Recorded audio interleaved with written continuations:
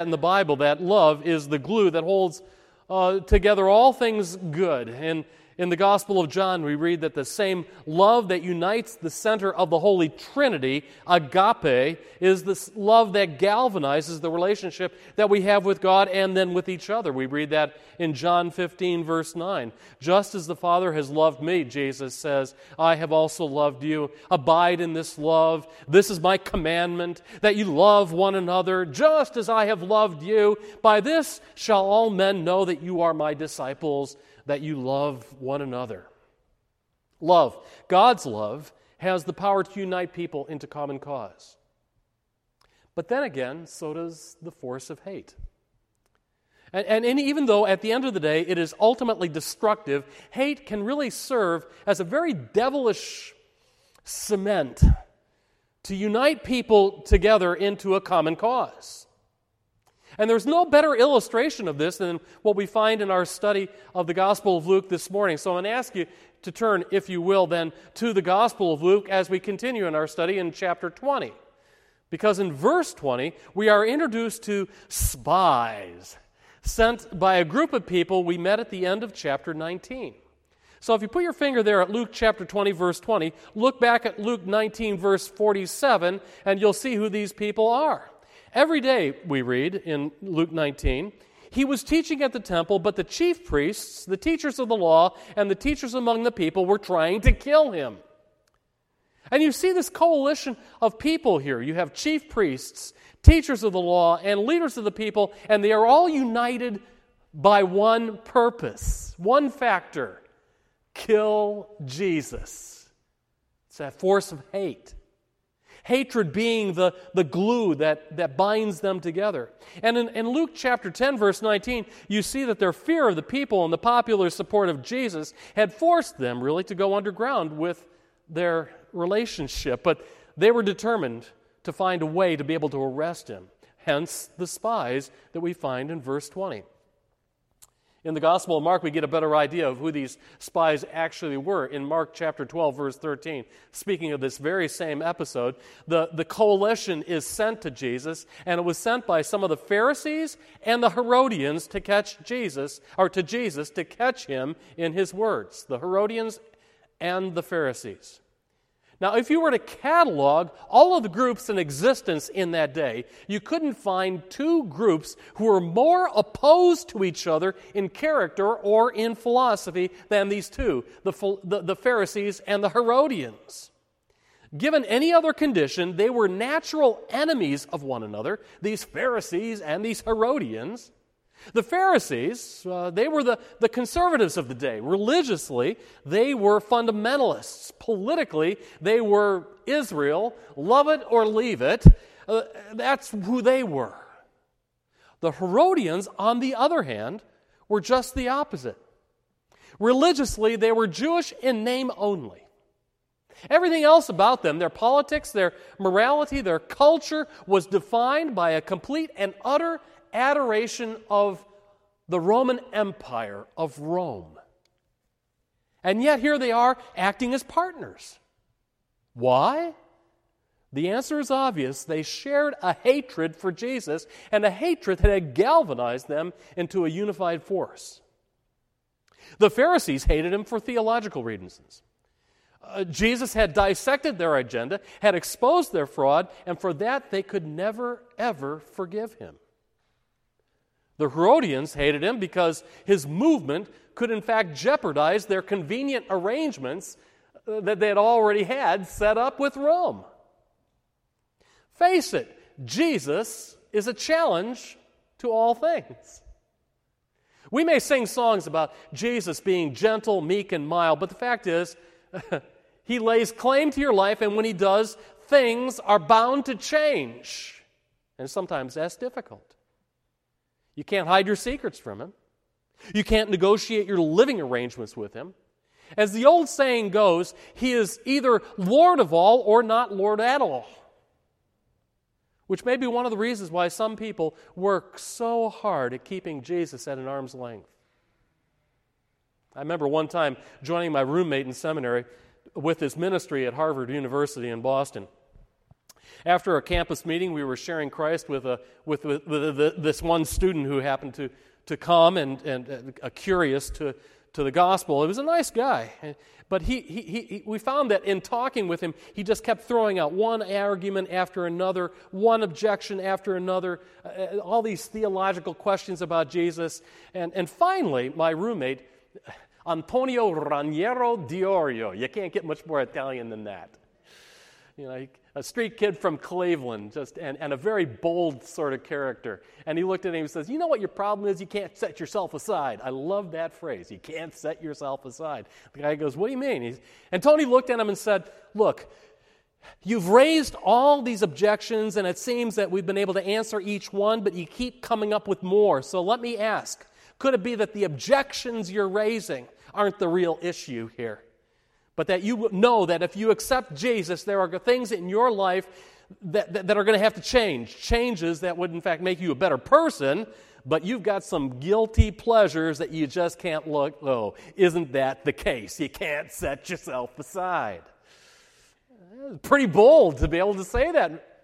But to his credit, the student looked at Tony, and then he looked at me, and he said, you know, I know what you're saying is true, and I probably should take it to heart. But it is, in fact, the changes I'm not willing to make quite yet. Jesus is a challenge to each and every one of us. In fact, you find that tucked away right in verse 21. In Luke chapter 20, verse 21, we read, Teacher, we know that you speak and teach what is right, and that you do not show partiality, but you teach the way of God. There's a real sense of irony here in this. They do not lie to him when they describe him as a man of integrity. Nobody had been able to sway him or trap him or intimidate him, and for that, they hated him. No matter how sweet or syrupy their words are here, they are determined to get him. And here they launch into their next attack in verse 21. Is it right for us to pay taxes to Caesar or not? Now, on your sermon outline, I have it as a dilemma, a clever debating strategy, a question that can only be answered in one of two ways, dilemma. And either way, guaranteed to condemn Jesus. Because if he answered yes, he could be branded a traitor to the Jewish people, a collaborator with the occupying authorities. And the people would then turn on him in a second if he did that. After all, paying taxes to Caesar was one of the greatest insults that Jews were forced to bear. On the other hand, if he said no, he would be labeled a revolutionary, a rebel, and the Roman authorities would have all they would need then, every right to arrest him and then punish him with cold, hard steel. And so they asked the question, is it right for us to pay taxes to Caesar or not? Yes or no? That's the only answer. Answer the question, Jesus. We got you where we want you. On the sermon outline, I've made up a word. It's a word that I discovered in Jesus' response. What he presents to them is a trilemma to their dilemma. A third way that opened up a whole new perspective on the issue.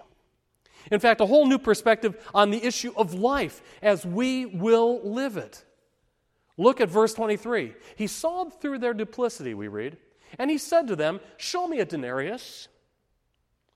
And whose portrait and inscription are on it? And they said, Caesar's. And he said to them, then give to Caesar what is Caesar's, and to God what is God's. Does that sound like a familiar phrase to you? Have you heard that said before? How many of you have heard it said? Just raise your hand. It's familiar to you. One commentator has called this the single most influential political statement ever made in the history of the world. It's a pretty bold statement. And for the moment, it certainly had power. Look at the response in verse 26. They were astonished by the answer and silenced. Now, on the surface, it does have a powerful political implications. Boy, say that 10 times real fast. Powerful political implications. Jesus simply assumes that we honor political authority. He says, give to Caesar what is Caesar's. And the way he says it is a simple act. There's no complaint. There's no spirit of bitterness embedded in this at all. And it may sound subtle, but it really challenges the spirit of every believer in our attitude. There is a proper role for political authority. And Paul, the Apostle Paul, he writes of it in Romans chapter 13 when he says, everyone must submit himself to the governing authority, for there is no authority except that which God has established. He goes on then to identify two mandates that define the proper role of government. Paul does. He says, promote the good and punish evil. Those are the two things that government are supposed to do. Promote the good and punish evil. Great political philosophy just embedded in those words. And then Paul ends his teaching in Romans 13 by saying, if you owe taxes, pay taxes. If revenue, then revenue. If respect, then respect. If honor, then honor. Linger on those last two thoughts that Paul presents, respect and honor. In living our civic responsibility, there is no room for bitterness and cynicism in the life of any Christian citizen. It's a tough thing to say, especially when you consider the nature of government. But the one thing that can make a Christian stand out in a society is the absence of malice toward authority, toward the government. Now, it may seem like a small point, but it does need to be made, especially as we see what's happening around us. You see, there's a fine line between fulfilling our obligations and doing it with a foul spirit. Just think, how do you come across when you pay your taxes? They're not that far away, by the way. Our attitude needs to come under God's control and radiate a spirit of honor, whether we agree with policy or not. Now, I know that's a hard thing to do. I can just imagine some, well, what are we supposed to do when there's like a member's bill in Parliament seeking to ban the Bible as hate literature? What are we supposed to do? You want me to respect that? And what about Christians who, in so many persecuted lands, facing aggressive, organized, government-sponsored brutality? Are we to honor that as well? Are they to honor that? Those are not easy questions. I grant you that. And I won't presume to provide a complete answer on it this morning, other than to state the principle as it stands. Jesus said, give to Caesar what is Caesar's. Now, I realize in Vancouver, a city of immigrants and refugees as well, that there may be some here who have lived under persecution, lived out their faith under persecution. In my years of university in the early 70s, I worked behind what was then known as the Iron Curtain before it got rusty. And I worked with Christians, specifically with the church that was facing powerful persecution, literally paying for their faith with their lives. And what I learned from them was that such obedience was not blind submission. There was a larger principle at work in their lives that would honor the words of Jesus here, to Caesar and then to God. And they had a remarkable spirit about them that was touched by grace. And so they lived this larger principle of obedience but not blind submission because they were following Jesus. Give to Caesar what is Caesar's and to God what is God's. God possessing the highest authority. And what I learned from very simple heroic saints like these was a determination to act with a sensitive, sober conscience that fulfilled Acts chapter 5, verse 28 through 29, where Peter says we must obey God rather than man. Actions that are carried out not with a spirit of rebellious bravado, but with firm simplicity and a determination to be meek and a heart then that was prepared to accept the consequences as well. Give to Caesar what is Caesar's and to God what is God's. And it's that second half that I find to be utterly brilliant. To God what is God's as our highest obligation. It may not jump off the text here, but what we have here is a bold denial of Caesar's divinity. Something that the world just took for granted. When Jesus makes the contrast, he is identifying that there is only one God who stands above all other earthly authorities, and it is obvious that he is the one who determines our highest offering. Give to God what is God's. Now let me bring this home to the heart. When Jesus considered the role of Caesar, he asked for a coin, and then he asked for the image on that coin to be identified. Whose image is on this coin, he said. Now, just for a moment, work backwards with me from this larger principle and ask the question, where then is the image of God to be found? Were he to ask for that image to be shown? Where is that image of God to be found?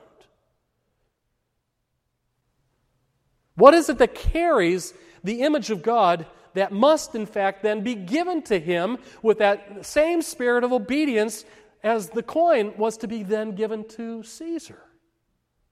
And the answer is really quite simple. It is found in Genesis chapter 1, verse 27, where we read, "So God created man in his own image. In the image of God, he created him, male and female." That's every single one of us here in this sanctuary. He created them in his image. So you and I carry the image of God. You and I carry the reflection of our Maker. It's not that we are God, but that we are created in God's image. Someone has explained this, and it's the best explanation I've ever heard, is that we then become something like a mirror. You and I are able to reflect back to God himself, his very image. And into our world, we are able to reflect God into our world. And everything that we are about, reflects the image of God. God created you, male and female. God created you in his image. And Jesus says, give to God what is God's. Make sure that that image reflects clearly. Will this be a hard thing to understand?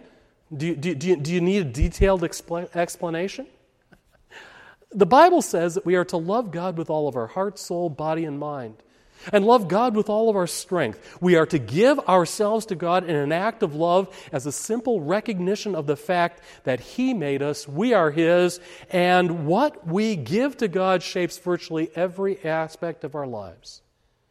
How you treat others is a matter determined between you and your Maker. Your behavior is defined by your belief and what you do as a citizen, as an employee, as a student, in all of your relationships, every place where you have a responsibility to do the right thing, to give to Caesar what belongs to Caesar's, you do it because first and foremost, you are giving to God what belongs to God. You belong to God, and you are determined to reflect into your world his image in every part of that world. Some time ago, I read a story told by Robert Fulghum. He was attending a conference held by the Greek Christian philosopher Alexander Papadakis. One look at him, Fulghum wrote, and you would see the strength and integrity and energy and courage and intelligence and passion of life. Following Papadakis' speech, he asked if there were any questions. Well, being a wiseacre, Fulghum described himself, I asked the question, what is the meaning of life? The room filled with laughter and people stirred to go, but Papadakis held up his hand and he stilled the room, and after looking at me for a long time to discern whether I was serious or not, he said, I will answer your question. Taking his wallet out of his hip pocket, he fished around a very small, round mirror. I, by the way, carry this one since I was a little kid. My dentist one day had a little box after the cleaning and said, is there anything you want? And I found this, and I thought, this is cool. So I've carried this little mirror with me. Well, he took out of his wallet a very small round mirror. And then he said, when I was a small child during the war, World War II, he said, I found broken pieces of mirror and I kept this, the largest piece. I was fascinated by the fact that it would reflect light into dark places where the sun would never shine, in deep holes and crevasses and dark closets. And it became a game for me to be able to get the light in the most inaccessible place. Have you ever played a game like that, maybe with your watch? Maybe in school when you're bored and you want to be able to blind one of your best friends, there's little things like that. Send the sun and its light into a dark place where the sun would never shine. And he said, I've kept this little mirror and in idle moments continue the challenge of the game. But as a man, I now understand this is not a child's game, but is in fact a lesson for what I am to do with my life. I am not the light, nor the source of the light, but light is there, and it will shine in many dark places if I reflect it. With what I have and what God has made me to be, I can reflect the light into the dark places of this world, into the black places of the hearts of men, and I can change some things in some people. This is what I am about. This is the meaning of life. And then Fulgham writes, he took his small mirror and holding it carefully, he caught the bright rays of daylight streaming through the window, and he reflected them onto my face and onto my hands, folded on the desk before me. And I knew, Fulgham writes, that's why God made me. Do you know why God made you? From the very beginning, that has been God's intention for every one of us. So God created man in his own image. In the image of God, he created them. Male and female, he created them. Him being the light so that he might be able to reflect that light off of the image that we carry. Which raises any number of questions in the minds of those who would take Christ's admonition, give to God what is God's to heart. That we carry his image into our world so that as people look to us, to you, to me, what do they see of him? That I carry his image deep in my heart, and as I serve others, asking that question, what do they receive from him? Well, you may not have seen it in the simplicity of the way Jesus put it, giving to Caesar what is Caesar, to God what is God's, but he's laying out two completely different worldviews and philosophies of life. And if we were able to actually personalize that first part, giving to Caesar what is Caesar's, we might think to ourselves that our primary purpose of life is to give to ourselves what belongs to us, as opposed to giving to God what belongs to God. And were we to take that question seriously and that admonition seriously, a question like that would then turn our worldview on its head. A few years ago, when I had once mentioned that I collected prayers, a friend of mine quickly sent me a copy of the book of The Prayer of Jabez. And some of you are familiar with it. It's a book that was written by Bruce Wilkinson in the year 2000, with a prayer that was found in 1 Chronicles 4, 9 through 10, where Jabez called on the God of Israel, saying, "Oh, that you would bless me indeed and enlarge my territory, that your hand would be with me and that you would keep me from evil, that I might not cause pain." So God granted him what he requested. Give to me what belongs to me. And on the surface, that prayer may have seemed innocent enough, but I found the instructions that came in the book a bit troubling. It was a word of challenge that Wilkinson gave. He writes this in the book: I challenge you to make the Jabez prayer for blessing part of the daily fabric of your life. To do that, I encourage you to follow unwaveringly the plan outlined here for the next 30 days. By the end of that time, you'll be noticing a significant change in your life, and the prayer will be on its way to becoming a treasured lifelong habit. Give to me what belongs to me. That book became a bestseller, number one on the New York Times nonfiction selling list, selling over 9 million copies. And I suppose what troubled me wasn't the matter of the prayer, but the practice that it inspired. I quickly became aware of many friends who did in fact take it to heart and fully expected prosperity to break out all over in the corners of their life. And I'm not convinced that the prayer itself carried the promise of affluence or success, but But for many, that became their aspiration, which is why then I was attracted to a very small and a brief article that was written in Christianity Today by Adam Hamilton, a pastor in Leawood, Kansas. As a church planner, he discovered that church leaders needed to be focused not on themselves and their own personal success, but on the will of God and reflecting His image, and living out the purposes of Jesus Christ, reflecting the image of God into their world. As he wrote in that article, he said, "Some have found in the prayer of Jabez a foundation upon which they build their lives. For me, however, and our church family, it is one of John Wesley's prayer that has in fact shaped us, heart and soul.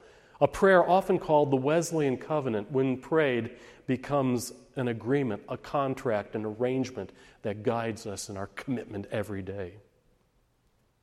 And while I've added the prayer of Jabez to my list of prayers, the Wesleyan Covenant has become, in fact, for me, one of the guides in my prayer life that leads me toward the essence of what it means for me to be a man of God, to live out the image of God in my world. And it goes this way. I put it in your sermon outline. You have it there before you. I have it up on the screen.